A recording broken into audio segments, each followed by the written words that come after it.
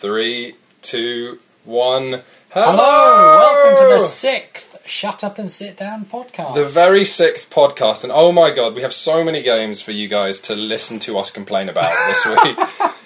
We have, reading your squirrely writing here, we got Lords of Waterdeep, The New Science, a la carte, City of Remnants, Netrunner, Tokaido, Police Precinct. Yep.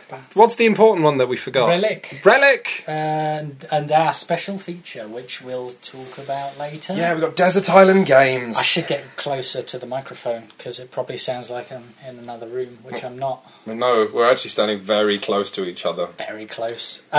Should we talk about a la carte? Yeah, which is a game about not being close. I don't know. So let's start with some small games. An appetizer. Is it a small game? It felt... It's not that complex, so, is it? No, it's really not. So, but it's good. A la carte is a game about cooking, which immediately drew our friend May into it, and she bought it and was very excited. It's basically a game for kids. It's It's a physical game, isn't it? Yeah, and those are great. We really don't cover enough of those, because we love playing with our hands. The last major one the last one we talked about was Catacombs. Really, I guess. Yeah, and that was flicking discs at orcs. That was years ago. But it was great. It was. Catacombs is very good. So a la carte gives you basically... Everyone has a small frying pan, and by small I mean you can hold it in the palm of your hand. And it is something a kid would play with. And that goes on a small cardboard sort of gas hob. Yep. And the object is to cook things, which is difficult because it mostly involves spices. Now, you didn't play this, did you? You came in and just wondered whether we'd all been hospitalised. I think I understand the game, though, because it seems that what you do is you put the food in the pan. At some point, you need to actually flip the cardboard. That's the crepe. That's the crepe rule. Right, but also, you need to put the right amount of, salt and spices in, and you have you don't want any salt. You have a real shaker, which actually has little tokens in, and you have to tip it over and get the stuff out without the wrong things falling out. Which sounds... It's as stupid as it sounds. Yeah, so you'll pick I'm going to cook I can't even think of it. Omelette. They're already depressing. It's like... You think it's a kid's game, and one of the things is like a burger, but the meat is a man's sad face, and a smoking octopus. Smoking octopus. There was postmodern coffee. That's great. That's a plate with just some water and some coffee beans in it. That was good. Wow. But yeah, so on your turn, you have to try. You get 3 actions. Yeah. Your action can be to play a coffee break, which allows you to steal other people's food if they're cooking better than you are. You can, but I forget the second, but yeah, the biggest thing is that you can take a spice shaker and turn it. You have to do a smooth motion and point it down and lift it back up, and you hope that you're going to get the right amount of whatever the spices lemon or pepper. But yeah, the problem really is that you don't know because they've all got salt in them as well, and salt's bad. Because you gradually empty them, and at some point you refill them. Yes, they get more dangerous as they go along because you end up with the salt is left in them, and the other stuff isn't in there anymore. Yeah, basically it's a game that you only need 1 green spice, and if you have 2, that's okay. And then everyone watches, and you turn up the shaker upside down briefly for just a fraction of a second, and about 5 pieces come pouring into your pan, and everyone bursts out laughing. Then there's the crepe. The crepe is something you have to physically flip out of the pan. The pan, something you could probably only hold an egg in. It's about the size of like a mug, really, isn't it? So basically, you're flipping a mug-sized crepe. It is a kid's game. On the other hand, I'm also convinced if you drank enough to have the mind of a kid again, it would be the best game ever. I wouldn't need to drink much to do that. The thing is, it looks like a good party game or a good warm-up game, or... I don't know, it seems pretty good. You obviously can't take it too seriously, but that's fine. It is fine. You know what you're getting. I've been farting around with plastic food. You've been playing something very serious, haven't you? You've been playing Kingdoms. Yeah. Was that a really bad Kingdom bugler? It wasn't. Kingdoms is fine. Kingdoms is a game I've played a few times now. We haven't talked about it much. It's quite light. It's a tile-laying game, I guess a tiny bit like Carcassonne. What are you doing? What character? Give me my motivation. Well, this is it. It makes no sense. All you do is you have a sort of a grid board, and you have a bunch of castles of your colour, and the idea is every turn... Hang on, I'm going to take off some clothes. Keep going. Jesus.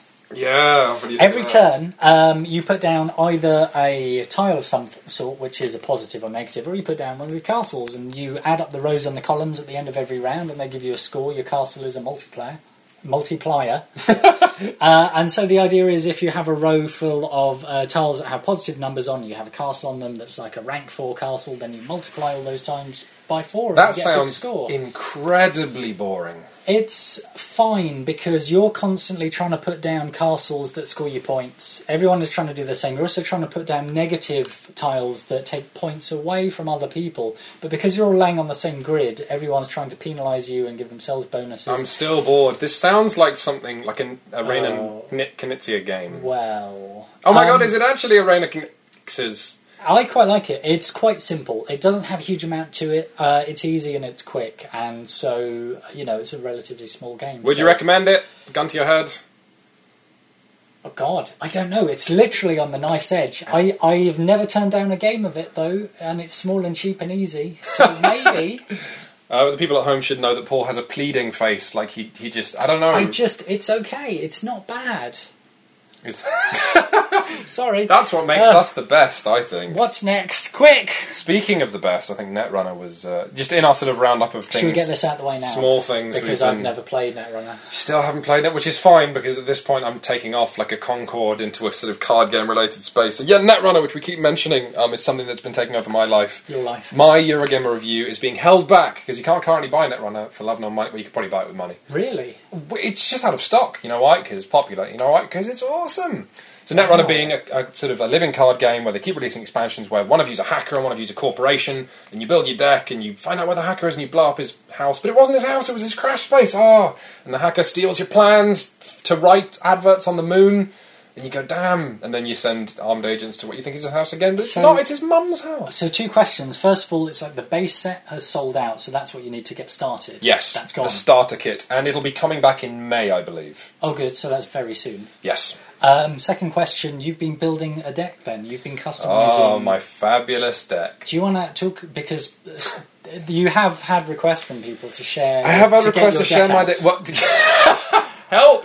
So, the deck that I've built that I actually want to share is my corporation deck. And what I'm building is NBN, who are basically future News Corps.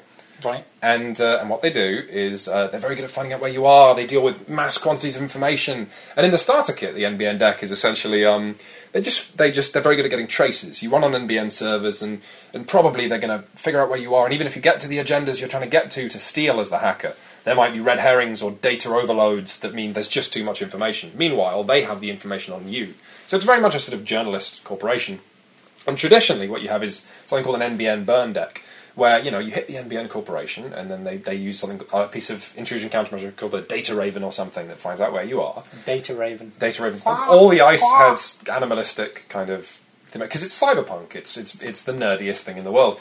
But yeah, your data raven goes, there he is, and then ordinarily... the NBN deck then just starts binning resources that the runner owns. Yeah. But there is a card called Scorched Earth, which belongs to a different corporation, but you can what's called splash it into your deck, because you have a limited number of points for cards from other factions. Right. Scorched Earth is an NBN card that says if you know where the hacker is, you basically blow up their city block. And so, when you're building a deck, you're building a kind of a themed deck. Oh, yeah. It's not just anything you want chucked in there. No, this is one of the wonderful things. The 90s edition of Netrunner, made by Richard Garfield, which didn't do well enough and failed, just had the flat corporation hacker. The big thing that Fantasy Flight's introduced is factions. So the hackers are anarchists who play with viruses and trash stuff, or they're criminals who do bank jobs and have money, and I hate them.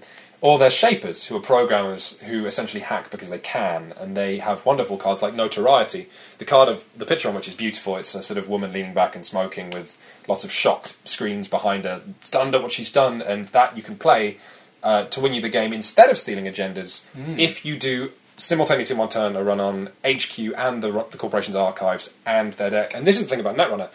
Archives, HQ, and R&D refers to their deck, their hand, and their discard pile. So as the runner, as the corporation, nowhere's safe. The hacker can attack everything that you're holding in an attempt to find these agenda cards that you're squirreling away.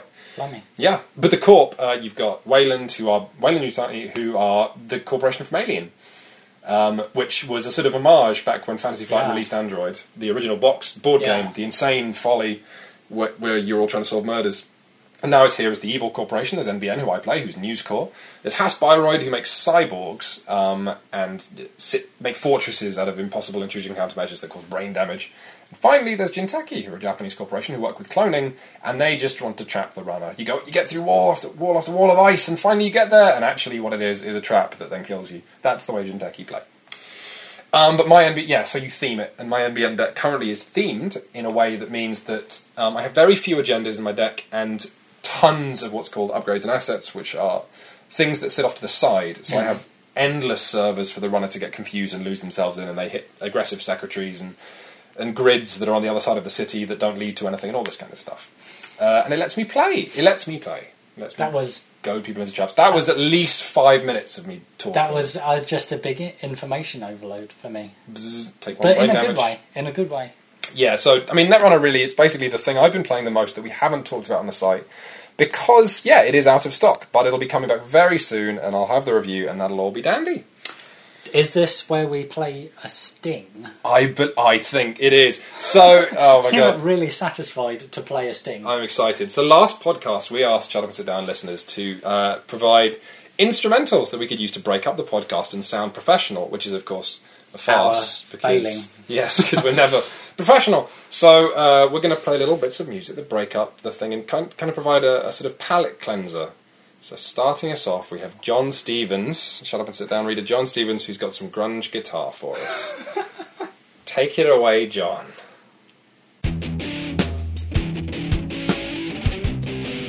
And thank you very much, John. You've dropped your pen. I have. I got excited. I like the way that you did the DJ voice, just segueing into the music. Well, I felt I had to because the full version of that audio file is, almost 2 minutes long. We only really wanted 5 seconds, or less. But, I mean, we don't mind. It's nice. Points and for thank effort, you for basically. sending them Thank in. you so much. Please provide us more. We could actually just use a different section of it every time. And listeners could reconstruct. Shut Up and Sit Down and John Stevens, the podcast. Should we talk about 3 games that aren't that great?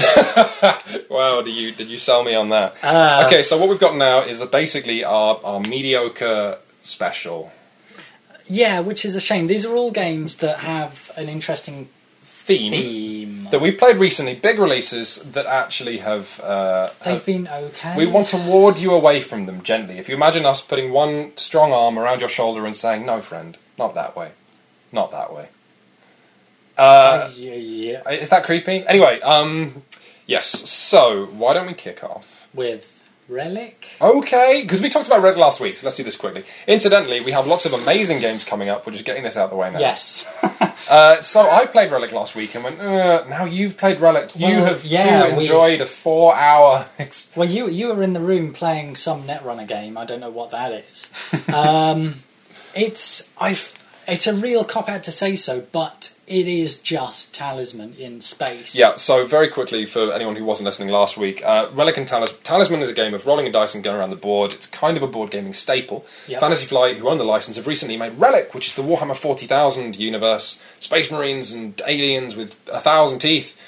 And it's just Talisman again, with a couple of tweaks to make it a bit more of a game. And I said, now you've played it, and your response is... My response is very much that noise, the sort of noise of an animal. What happened in your game? Tell the story. Paint the picture.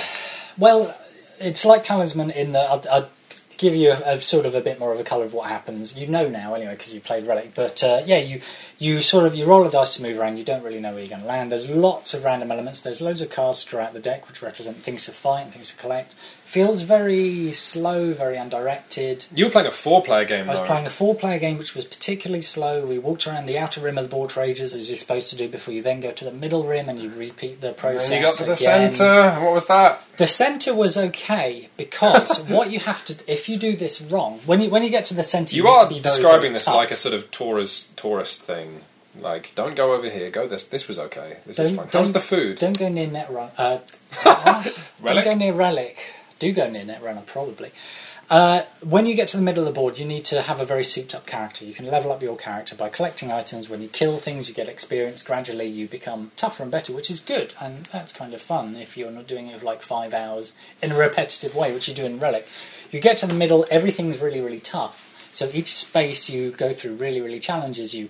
We were okay when we got to the end game because we survived that. It's horror if you're in a situation where you can't quite manage it, or you get a couple of unlucky dice rolls and you get kicked out, and you need to soup your character up again and go through that process. I have never seen so many 1,000-yard stairs as in the end of your Relic game. Just so tired. It's very Purgatory-like. It's just kind of slow. And the end battle, where we were just rolling dice over and over to whittle down. You've got to the end of Arkham Horror once or twice. Where you might end up fighting the monster when it appears, and it's just sort of it's around. Going around the table over and over again, rolling dice. I did another point of damage. But of course, Arkham Horror released one of the many expansions, released one of those epic battle packs, specifically to, like a big spanner tweaking the end. Well, this, you can do that maybe with Relic, because Relic and Talisman and that, they're all expandable games, and there will be more for them, but it won't necessarily make the game better, will it? It'll just make it bigger and maybe longer. And more tiring? They probably won't make it longer, hopefully. I would really not recommend Relic to people unless you're a massive 40k fan, or you're just a massive fan of games that are full of undirected nonsense. I'm sorry. Let's move on to something a bit cheerier. Finally, about 6 months late, we've played Lords of Waterdeep. Well, I've played Lords of Waterdeep. I like Forgotten Realms and Dungeons and Dragons, so that's nice. So did you have a nice time with that? It was nice. So Lords of Waterdeep is it was released a while back. It's Wizards of the Coast kind of playing. They released a lot of board games last year to do with their AD&D line, Advanced Dungeons and Dragons, and Lords of Waterdeep is them ripping off. I guess both ripping and riffing the worker placement thing that's been happening within board gaming for the last few years, so ever since Agricola, wherein you all take turns to put men down on a board, and that gives you a reward, a big juicy reward. Lords of Waterdeep themed it heavily. You're all the rulers secretly of a fantasy city, and you're all trying to essentially. It's like AD&D stepped back. You know how Dungeons & Dragons is a lot of people saying, go off and kill a dwarf, or a dragon even. In Lords of Waterdeep, you are those people. You are trying to recruit clerics and fighters and wizards, and then you say, I've completed my quest, and you slap down the quest and you pick up the reward, which is usually victory points. You're also building things, because this is your city, and you do have to take care of things, so you put down a building, and all the buildings you build are, of course, new places that other people can socket their servants into to get other rewards. So hang on, I mean, that sounds quite good, potentially. Well, if I have one skill, it is talking very enthusiastically about things. It was fine. It was aggressively fine. It was It was super fine. By which I mean, my friend. It was absolutely okay. Yeah, it's amazing. It's very thematic. It has the most beautiful inlay of any board game I have ever seen. Wow. But inlays are incredibly hard to get right. If you've ever read about making board games, it's just everything is always the wrong size, and the injection molded plastic goes wrong. Then do you leave room for expansions? But you know what? I'm not inspired by the fact that you have mentioned an inlay already. Many other possible factors. Yeah. Well, also the pieces are nice, and the coins have holes in them. I'm just stalling. And you can there's a quest which is tame an owlbear, and you send off 2 wizards and a fighter to tame an owlbear. No, the problem with this is that worker placement games have a lot of good ones, have a lot of crunch. When you put down someone, everyone goes, "Oh, I want that space." Yeah. But when you put down a worker, you go, "Yes, this is a huge and satisfying reward." The fundamental thing that Waterdeep lacks, as far as building the stuff is let's say you put a man down, you get 2 fighters, great, because now you can complete your quest, and you send 2 fighters off to kill an orc, and now you don't have those 2 fighters anymore. So all the quests that you're working to complete are very small, and there are big quests that you can build up and up and up and up and then release. But no, it's just there's not judo blocking like there is in Tzolk'in. Does it feel not competitive enough then? Well, it's difficult to feel competitive. It's very competitive because you are all lurching like sort of 3-legged horses around the score tracker on the outside of the board, but there's not much you can do to... Oh, I tell a lie. There are intrigue cards that allow you to specifically dick over a player of your choice, whoever's in the lead. Yeah. But it's pretty tough to have a bad time with it or an amazing time with it. The design is just... It's almost like an adult version of Checkers or Snakes and Ladders or something, but with very modern board game components.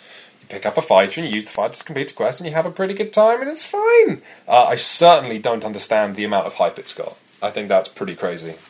So... Pretty crazy. You'd rate it as okay? I would rate it as fine. Okay. I'm a bit of a control freak with game nights. I think if I went to someone's house and they said, let's play Waterdeep, I would say... You'd say no. I would spill a glass of wine accidentally in the kitchen, then while someone else goes to clean it up, I would throw Lords of Waterdeep out the window, and I would say, we don't have it anymore. Look, let's play Tzolk'in. The So Mayan calendar. you definitely not recommend it then. Well, that's only... I actually had an okay time with it. I wasn't willing it to end like I have been with Unfortunate Ends. One of my friends was, but everyone else was having a decent time. It's fine. I'm still... Imagine you're in that gun to the head. Imagine they've shot me because I couldn't decide. And now it's up to you. No, don't buy it, don't buy it. It's average. I mean, like, there is no... I mean, unless you are mad about theme and orcs. Because Forgotten Realms is fine, but it's not... And there's lots in the manual describing the backstory of everybody, but it's not, like, that colourful. You know, it's a city. And you get fighters, which are little cubes, and you send them off to kill orcs, but that's not... It's not like the orcs are going to hit the city back if you don't get them. It's not like the fighters all have names. You don't feel very invested in it, maybe. You certainly don't. When the most exciting thing about an AD&D game is the score track, something's gone wrong. Yeah, okay. Okay, yeah, I think that's a good final line. Moving swiftly on, what's next on the list? The New Science. Ooh, we got sent the new science, the hot new science from a publisher called... Conquest Games. I've seen this advertised. This is a game where you will end... So this is, again, in part of our exciting mediocre roundup, the best feature we've ever done. So I've seen adverts for this, and you all play scientists, right? You do. That sounds exciting. You can invent trigonometry, right? I invented logarithms and also planetary tables. And which in the game? was good. And in the game. Even though I was playing with a set of modern scientists that included Charles Darwin, who's got the same birthday as me, Nikola Tesla, who is Nikola Tesla, and Mary Curie, who my friend called Radioactive Lady for the whole game. Which just makes me think of a large glowing woman going... which is probably really disrespectful to Polish science, but never mind. You'd think that the more modern scientists would have a bit of an advantage, knowing about things such as... I had science. +2 to my research, based on my Hang on! beard. See, +2 to research sounds like something you get from Twilight Imperium or something, not from a game about research. +2 to science. What What other things can you get bonuses to? Experimentation and Whoa. publishing. You see, the idea of the game is you're all scientists who can research a concept that could be mathematical or physical or chemical or whatever, and then you have to come up with the idea. You have to experiment, do a bunch of experiments, and then once you've succeeded in those, you publish your results. And What's the mechanics here? How are people doing it? It's also a worker placement game where you have a limited amount of spaces on the board. So you say, this turn I want to research, and someone goes, oh damn, I wanted to research there, so I'll do publishing this turn, or I'll do experimentation, or I'll grab a card that's appeared, or I'll rest this turn, which can give me a bonus. You can rest, is it? You can rest, have a which nap. gives you a bonus. That's not... thing is... I think it's not a bonus that resting usually gives... Never mind. Please go on. Because if we just let that linger, I'm going to have to talk over the fact... Oh dear. Oh dear. But the thing is, that's kind of about it. I really like the concept of the new science because I'm a bit weird in that way that I studied philosophy, and all the original scientists in the game are like the 1600s Enlightenment scientists That's discovering great. stuff. Tesla is a badass, we can all Well, agree. he's the sort of the more modern set who are the extras we had, but all the old ones are like Newton and people like that. But it's just... all the stuff I've told you is about the limit of what you do in the game. Mm-hmm. It doesn't feel like you are competing enough for spots on a board, which is important in worker placement. Yeah, you need it to... When someone puts down a worker, it needs to land with the gravity of like an obelisk landing on a table. When someone takes the thing you wanted in Agricola, the father of worker placement, arguably, you know, it's that, how am I going to feed my babies? You know, that's what, how am I going to build my fence? It mostly just delays you, and that's about it. Or sometimes, I mean, sometimes it's critical. You can't do a thing this turn. If you've claimed a particular concept on the board and you need to research it, A concept experiment, like logarithms or vacuum, which sits in the middle of the board. And if you can't. You've done your experiments, but you now can't publish this turn because all the publishing spaces are taken. You just kind of, unless you have an investment somewhere else, which you may or may not. You just float? I guess now what's happening is that there's worker not much placement traction in there. Yeah, worker placement's come out, it's happened, it's huge, and then the problem is that now we're getting, the people that took the original ideas, and then finally we're getting the people who know it's a thing but don't know why. And it's the wave of people, following on, riding that particular pony, and now the pony has too many people on it, and its legs have gone out, and it needs to be shot. The thing is, yes, it unfortunately does. Sorry to pony owners. No, it's fine, because it's just... worker placement, like any concept, isn't going to make the game. It's how you execute it, what you put in there. I think the theme's quite cool. I think the progression of sciences is cool. Once you unlock one, you can unlock others, and they depend upon each other, and you can... jump on top of someone else's research. It's just there isn't enough rubbing up against the other players for me, and there isn't enough at stake. And also, modern science is at stake, but I do entirely get your point. It just feels like once someone's also in the lead, the game is kind of inevitable. You know that once someone's going to win, they're going to win, and you can't do very much to catch up. You can't interrupt other people in other ways. The cards, you have 1 or 2 cards per turn that come off a deck that can be disruptors or bonuses. They're not that exciting. It's quite thin. Even though it was a massive Kickstarter success and a lot of people have grabbed it, I can't recommend it, I'm afraid. Well, this is always the problem with Kickstarter, is that you are funding, and kids don't drink in Kickstarter because you might just end up. You need to look for the clues that the game is good. Reviews are good, but not reviews that sort of use language like I was surprised by how fun this was, because that's always taken out of context. Me and Paul are journalists. We are used to seeing review quotes where you look at the pull quote and go, that's the one good sentence in a Yes, in a very middling review. The thing is, I mean, Kickstarter could produce a lot of great games, couldn't it? But an untested concept that might look good is different to a thoroughly tested... And Kickstarter fundamentally is driven by nice art. I'm doing my best I agree. In the Shut Up and Sit Down news, I'm always trying to identify Kickstarters that I look at and say, that's a great idea for a game. Never mind miniatures, never mind artwork, never mind this is it. Things like corsets. Myth explode, don't they? People look at Myth and they go, wow, look, that's got a lot of really cool stuff in it. Could be a good game. But... Yeah. I'll start paying attention the moment we get, really good reviews of a miniatures game. Zombicide, again, good, not great. It's all this kind of... and Shut Up and Sit Down isn't founded on... it's founded on... Yeah, great. So I'm sorry, I can't recommend it. Okay, well, let's temporarily have a little break with Bursey's Mandolin. I haven't heard this.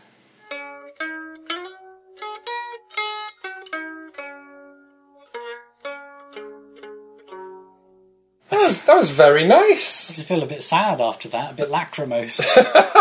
There you go, a review. Shut Up and Sit Down's review of Bursey's Mandolin, Lachrymose. Let's move on. Let's move on to some stuff we can actually get excited about. Remnants. Jesus, we've made the people wait for 26 minutes. City of Remnants. City of Remnants is a game. Well, we're going to review it soon. Yeah, we're going to do a big, gorgeous video review of this one. We don't want to give away too much aside from the fact that we like it. Yes. We think it's very good. We think it's very, very clever. This is from Plaid Hat Games, the people who brought you Summoner Wars and Mice and Mystics.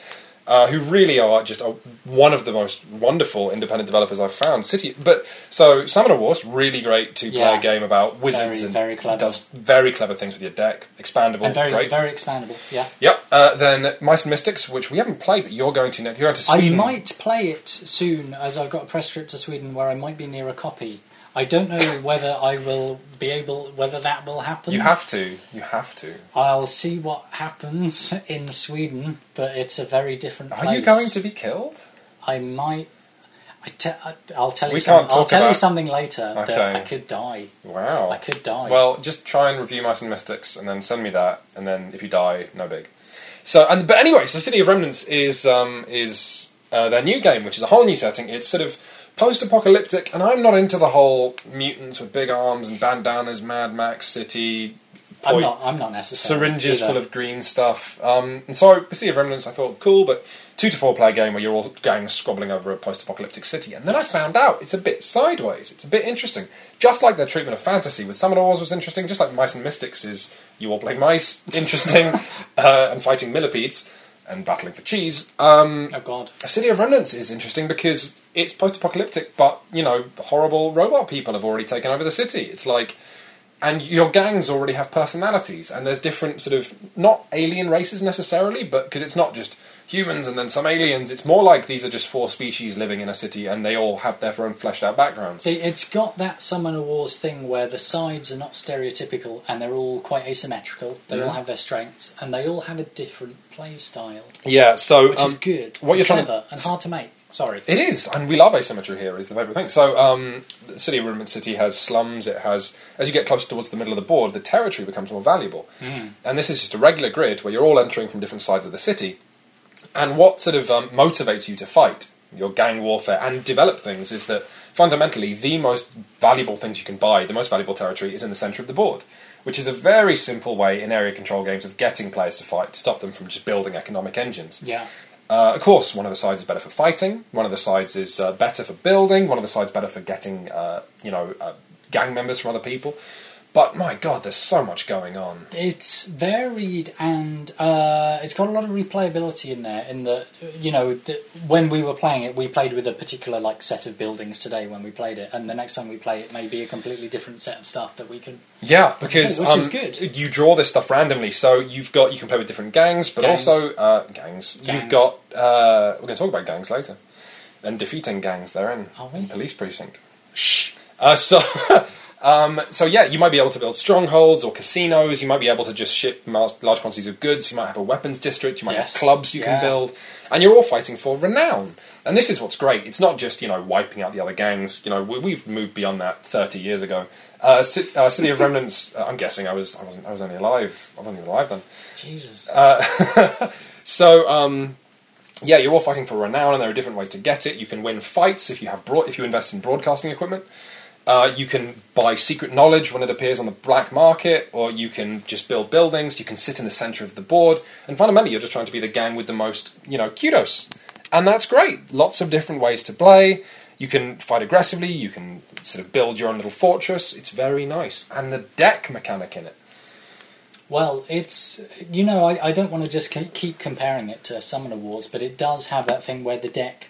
It's not just a deck that you build like Dominion. It's a deck where the deck is much more alive and there's a lot more going on with it, and there's things going on with your hand, with your draw pile, with your discard pile. Yeah, it makes the most out of a deck. It represents your stamina, it represents a lot of different things. Yeah, you're exactly right. So Summoner Wars is interesting in that you draw cards into your hand, which are units you can summon or spells you can cast, but they all have a cost. Yeah. And that cost is made up by discarding cards from your hand. So if you discard your entire hand, great, next turn you'll be able to cast spells, but you don't know what you're going to draw. If your opponent doesn't discard much and you do, what you're doing is limiting your own lifespan, because when your deck runs out, you don't get any more cards. Yeah. So that's really interesting. And then City of Remnants is similar but different, isn't it? Because your deck represents your gang and your special powers. The thing is, we should obviously save some stuff for the review. We should. But yeah, I mean, it's interesting to talk about. It's mechanically interesting and clever. It throws a lot of different things together, and it's easy for us to kind of be excited. Why don't we just talk about some of the things that happened in our game specifically? Like, I mean, I wasn't there, but you must have been because that person. Yeah, have you been taking your meds again? No. Well, I'll tell you who took meds was my gang members in. Yes, they did, which was a pain. I bought a bunch of cheap speed on them, or cyber speed on the market, basically, and then fed them amphetamines and had them sprinting down city blocks to grab hold of your industrial estates. I bought 2 war drones, and they both appeared at the same time, which was nice. And they just gunned down my drug-addled people. But I was okay because I was sitting down in the middle. I was sitting in the middle of the board with a hotel and clubs, which gave me a lot of renown. One of the later fights we had, I didn't come off so well because my deck had been exhausted more, and you were more prepared for that fight. Yeah, which is great. Fair enough. The one thing, spoilers, but the wonderful thing is that essentially your deck and your miniatures are alive and all kind of unexpected. So it is as if you are running a gang in a city and you have slightly poor radio equipment, because you'll send in a miniature and then depending on the cards that come out your deck, you won't necessarily know which gang members will be around to help with that fight. And if your deck runs out, then essentially that represents your gang being scattered. They're tired, they fought, nobody knows where anyone is. And that leads to a lot of wonderfully thematic stuff where you draw one card because you've got one card left in your deck and, it's your gang leader. Which means that if there's a fight and you lose, he's the one who dies, which is catastrophic. But you didn't know. Of course, when you lose a fight and people die, they have to actually be a card from your deck to represent as well as a miniature. Yeah, which is great because you don't. Yeah, sometimes your gang leader will show up with a bodyguard. Great, doesn't have a bodyguard if he gets caught in a dark alleyway by the wrong warbot. He can be left there, and it's. I've seen it happen. It's oh man, the things we've seen.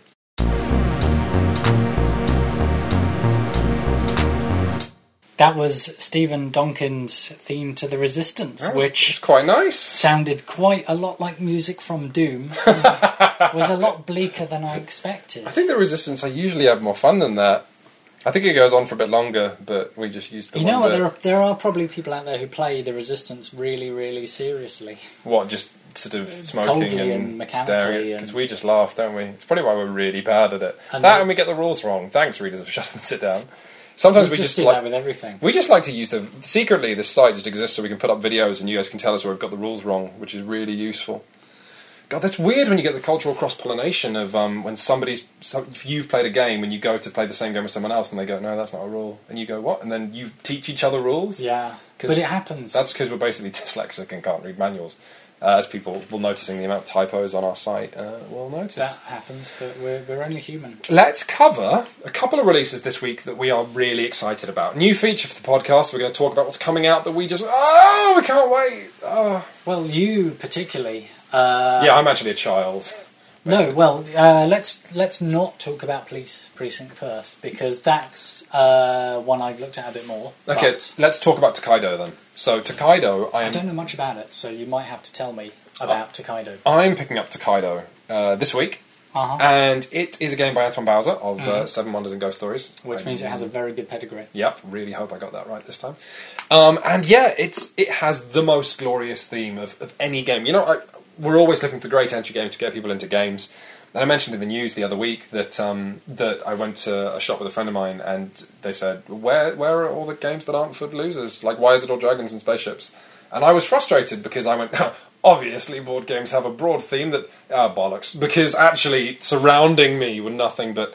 It's like, similarly, I was in a board game cafe in New York and the woman who was there, manning the cafe, said, why are all these targeted at boys? And I went, I don't think they are. Bollocks. And it was just all men on the covers, all dragons, all... Yeah. Nothing you would find to appeal to little girls, which is problematic. But Tokaido, holy shit, best theme ever. So Tokaido is a game by Bowser about just travelling from Kyoto to Edo in 19th century Japan. Ooh. And it is about having the most enriching journey. And you've played Glenmore. You're aware of the mechanic whereby you move from space, you move forward as many spaces as you like, and you land on that space and you get the reward in a worker placement fashion. Yes. But the person who's last goes first. Yes. And they must leapfrog other players. So if you're last and you've got 4 spaces in front of you, you can hit every single one and get the reward on all of them. But then you're suddenly at the front of the pack and you go, oh, okay, now which one do I want? So it's that, except it's so thematic. You have to stop at inns and get food. You have to admire vistas. You'll have encounters. You need to buy souvenirs. You need to complete sets of souvenirs. You'll be a particular character who'll get a specific reward for a specific thing. Just glorious. Let me think what else you do. have to stop and admire vistas. You don't have to. You can skip those spaces because you'll get points. You don't have to leave donations at temples, but you can. And every single minigame has its own unique criteria, like... You all get points if you donate coins, precious coins, to temples, but whoever donates the most gets a massive point thing. So that's kind of an arms race. Whereas vistas, there are 3 kinds of vistas, like with beautiful artwork, and as you collect the cards, you put them down, so you actually complete a vista in front of you. The first card you get of every vista is worth 1 point. The second one's worth 2. The third is worth 3, but you have to pick them up in order. So you have to decide, are you going to go for all 3 vistas? Are you going to go for 1? What are other players going for? Likewise, souvenirs. You want to complete sets. And that's difficult because souvenirs and food all cost 1, 2, 3 coins. And so you always want to pay the least. But, okay, for example, let's say you've got 1 food, 1 clothing, 1... I can't remember the other kinds of souvenir. You only need 1 more. And you get to a village. And you've got whatever you needed, a musical instrument. But it's 3 coins rather than 1, so do you have the money? And is that person going to outspend you at the temple then? But fundamentally, it's still very easy. It's that worker placement thing we were talking about Lords of Waterdeep not having. It's you walk along and you pick things up. You start off with nothing, you end up with a glorious platter, a smorgasbord of wonderful Japanese things. And oh my god, Paul, the art of this thing, it's just beautiful. And again, that theme that's so thematic, that's so just, frankly, lovely. Wow. Yeah. Are you also excited because it's not just big men and dragons? That's what I'm saying. Yeah, I actually just love travelling, and it's the fact that it's such a love letter to Japan as well. It's just really not just Japan, but it's stylized art as well. The board has its own unique flavour. It's quite French, but there's still beautiful pictures of food and all the different food items. And and I've read that in the manual there are descriptions of all the different people you can be on the journey that give you specific benefits. Are different characters from Japanese history, but again, all stylized. So you've got Hiroshige in there, the famous artist, but he's stylized and he gets extra points for vistas.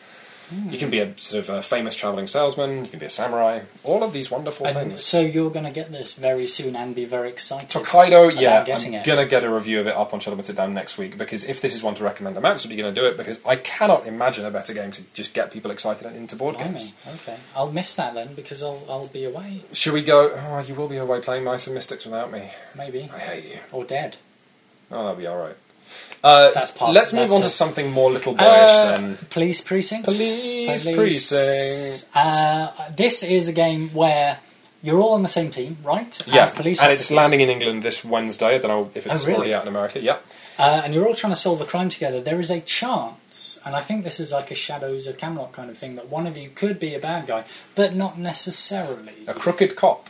In which case you have the whole team has to be suspicious, but unlike the Resistance, where you'll have players who you know are working against you, the suspicion is there, but the traitor maybe isn't, which is a clever mechanic. It's wonderful, yeah, and it's so much fun. The one game I played of Shadows of a Camelot was great, because you do have that moment halfway through where you're arguing, and then one of you goes, hang on, you just start laughing because you realise that there's a possibility none of you are bad guys and you're just accusing each other. It's funny, that actually makes me think of Archipelago. I still can't, I genuinely can't say it. When you have players who might actually want a rebellion to happen, but you don't know. You don't know. It's really interesting. Anyway, you are solving crimes. You're a unit working together. And you're a car, aren't you? You're not really a car, but you're playing pieces of a car. You have a car that you drive around and you... That's my favourite thing. You have a car with your name on. Speak to witnesses and you collect evidence, and if you don't sort out the bad guys, they can form mobs. This is my favourite thing, yeah. If there are too many bad... Just like real life, if there are too many bad people on one city block, they form a gang. Oh dear. And you have to take care of the gang. One interesting mechanic I've heard about is that, you know that the standard quite American-themed game thing of you have a hand of cards and you go, I do this card that gives me a benefit. Yes. And everyone goes, I didn't know you had that. Yeah. So Police Precinct has something on that which I prefer, which is, it being a co-op game, you all have a hand of these cards, but you can only play them on other people. Ah. So you can only do it on their turn. So, which also is a way to augment the crooked cop mechanic, because people will look at you and go, can you help me? I'm going to get beat up by a gang. Horrible gang of bad people, and you go, no, I'm sorry, I can't help you. And then you presumably light a cigar and then accept a bag of drugs from a man. Wow. I am very excited to play this, but It'll be seriously, interesting, I cannot get over the fact that your playing piece is a car with your name on, and Really? you drive around blocks. That's cool, isn't it?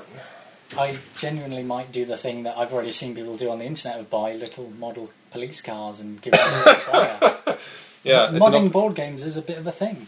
Yeah, I've seen a lot of stuff of people replacing pieces of board games with Lego men. Yeah. I also saw a wonderful thing on that Reddit thread is what's the creepiest thing your child's done is your child took a Lego figure. Oh, yes. And yes, they removed the heads of all of his Lego figures and put all the heads on one figure, creating a horrible stack, a kind of totem pole man. 60-eyed man who just watches all the rest. Yeah, that's good. And so that was the last thing we wanted to cover. Oh, yeah, except for... The special Wait. concept Musical break? feature. Should we do it? Yes. What was that? That was some very nice slapping bass from Semantic Erotica. Not probably not his real real name. name. No. So for the final segment, by just pure chance, we've been joined by Brendan, who has appeared in the house. Hello, Hi, how are you? I'm good. Where have you been? Iceland. A bit late to come back and sort of step in now, isn't Sorry, it? You should have been here an hour ago. sorry. Yeah. What was Iceland like? Yeah. So, for the final part... Sorry. Yeah. No, what were you going to say? No, it doesn't matter. Okay, so for the final part of the podcast, we're going to do Desert Island Games. As if in Iceland... As if... we should call it Iceland Games. If you were marooned in Iceland where there are no people... If you're marooned in Iceland with no people, there's only one game you can play, and it's called Hættuspil. Really? Which Are you making this I'm up? not making this up. This is a board game from the people who make that computer game about spaceships. Oh, EVE Online. Yes. That's what you were seeing, wasn't it? Yeah, You weren't but seeing Hættuspil. That's not. But that computer game was not as interesting as Hættuspil. Really? Okay, Yes. Come on, Okay, you're back come to on. our good books. Hættuspil is a board game which roughly translates as danger game. Danger... Wow! And the front cover of it is like an old lady, an old man in drag, being mugged by like a young guy in like a 90s like punk guy who's got a baseball cap. Is this a popular game? Oh boy! He's like wearing a baseball cap and sunglasses and a string vest, and it's in 1 out of every 7 Icelandic homes. Damn. That's how popular it is. Do you know what you do in it? I have no idea because all the rules, all the rules are in Icelandic. But wait. Okay. Because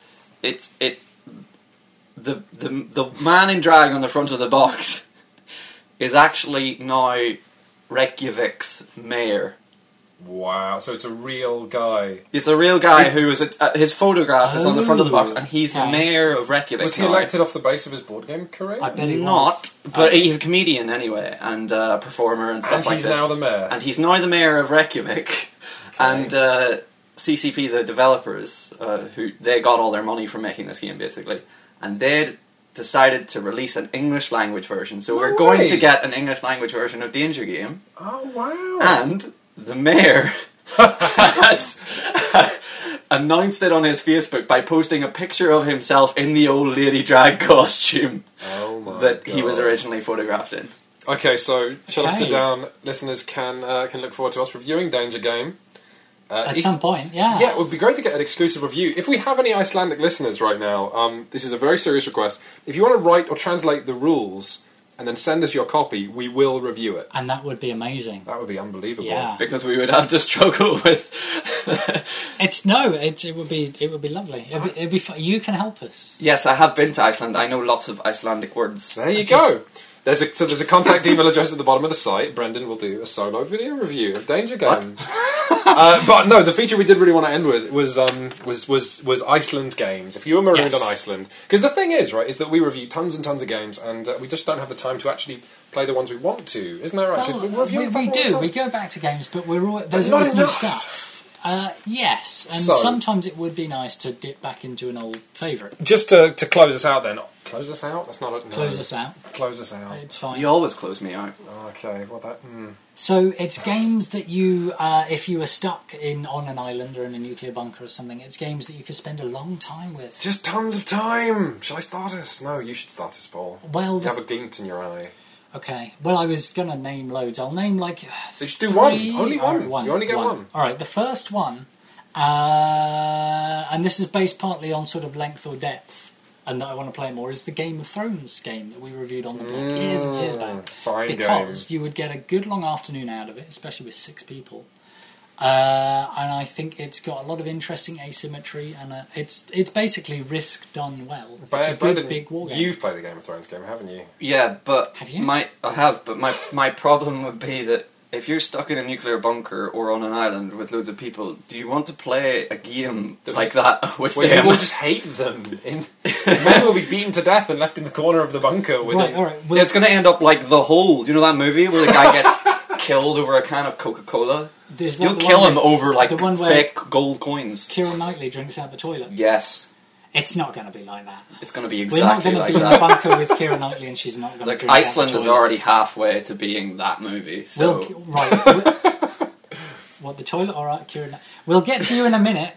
Quins, what would yours be? Mine would... one of yours. See, no, I was going to say Seven Wonders, but actually now you've put me in the bunker and I can visualise it. If I could only play one game, it'd have to be Memoir 44. Because it's big and expandable. There's so many expansions. Yes. It's kind of a cheat answer because you can play with planes, even the base game. You Russia. have a load of campaigns. No, it wouldn't just be the base game. If I was just playing the base game or something, it would probably be Seven Wonders or something that I could get to grips with, and it would be deep and it would be exciting. But you're saying Memoir for the I want to be excited. I want to say Memoir because I'm a cheat, and I could play in Russia, and I could play in the desert, I could play with planes, I could play Breakthrough. Have you seen the Breakthrough stuff? No. It's just Memoir, but with the board that's twice as long. Oh, yes, I have. Cards. Yeah. And then there's Overlord, which is 3 times as wide. Yeah. Cheat. I'm a big cheat. Brendan, if you could play one, but don't say Danger Game, you could play one board game on an island for the rest of your life.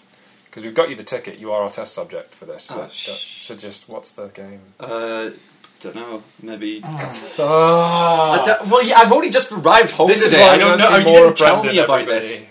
I would probably play Space Alert because it would take me a long time to get good at it. That's a good answer, actually. Thinking about whether we could live through a Space Alert campaign, would you be bored? Do you not remember the one time we tried it? Actually, it was the 3 of us, wasn't it? We tried it and we lost every single mission and we were all properly exhausted by after about 5 flights. Do you think you would want to play it for like over the course of a month, like Yes. once a week? If I could get really good at it with teams, and Okay. you need like code words to speed up communication, but you Yeah. could do it, and that would be so satisfying. That's What else are interesting. you doing on this island? Nothing. Coconuts? I guess you can't Coconuts. do coconuts. There are coconuts in Iceland, aren't there? Yeah, loads. Twilight Imperium Brendan's would seen be them. Built on coconuts. The whole economy is built on coconuts. Coconuts It's and crazy. spaceships. If I'm thinking of big coconuts, I'm thinking of Twilight Imperium because that's another big long. But it's also very, every game's going to be different. It's a game with huge variety. It does have a lot of variety, and all those different modules. If you have the expansions, you can play with minefields on the minefields. What else mercenaries. would you pick? Ooh, we've gone through a lot of games. I'm going to turn around to my shelf of wonder. And I'm looking at Cosmic Encounter, that fabulous game. You know what? The Cosmic Encounter is a prime example of a game we're not playing enough of, because I have an expansion for it, the new one, and I haven't even played with all the alien races in it. That's unfair. Why do you do this to me, Paul? Why do you crack the whip and say we need to review new stuff? I don't know. Nobody knows. Yeah, I could do with another game of that. Should we just play it now? Brendan? No. Okay, we're done. Let's play No, it. can we not give Brendan a second? Does he not get a second choice? Does he get a second choice? You don't have a second Don't choice. want do a you? second choice. He doesn't want a I second don't choice. want to go back to Iceland. He to be doesn't honest. want I to. think you have to go back to Iceland. Just you and a copy of Twister and Space Alert. No friends, you have to meet Icelandic people. I think we're done. I think that's another successful Sharp Sit Down podcast. Number 6. Thank you very much for everyone who sent in fabulous music. If you can leave more Yes. fabulous music in the comments, then we won't have to use the same stuff over and over. Thank you, that was really kind of me. I had a lot of fun listening to it. Yeah, that was great. Thank you, Yeah. everybody. Thanks, guys. You didn't listen to it. Well, I didn't come here in time. Brandon, come on. Excuses Sorry. will only get you I'm so sorry. far. I didn't mean Sorry, to. guys. Sorry, listeners. No, it's my fault. Brandon, do you want to just apologise to Yeah, everybody? I'm actually going to leave now. Okay. Alright. Thanks for listening, everybody. Bye.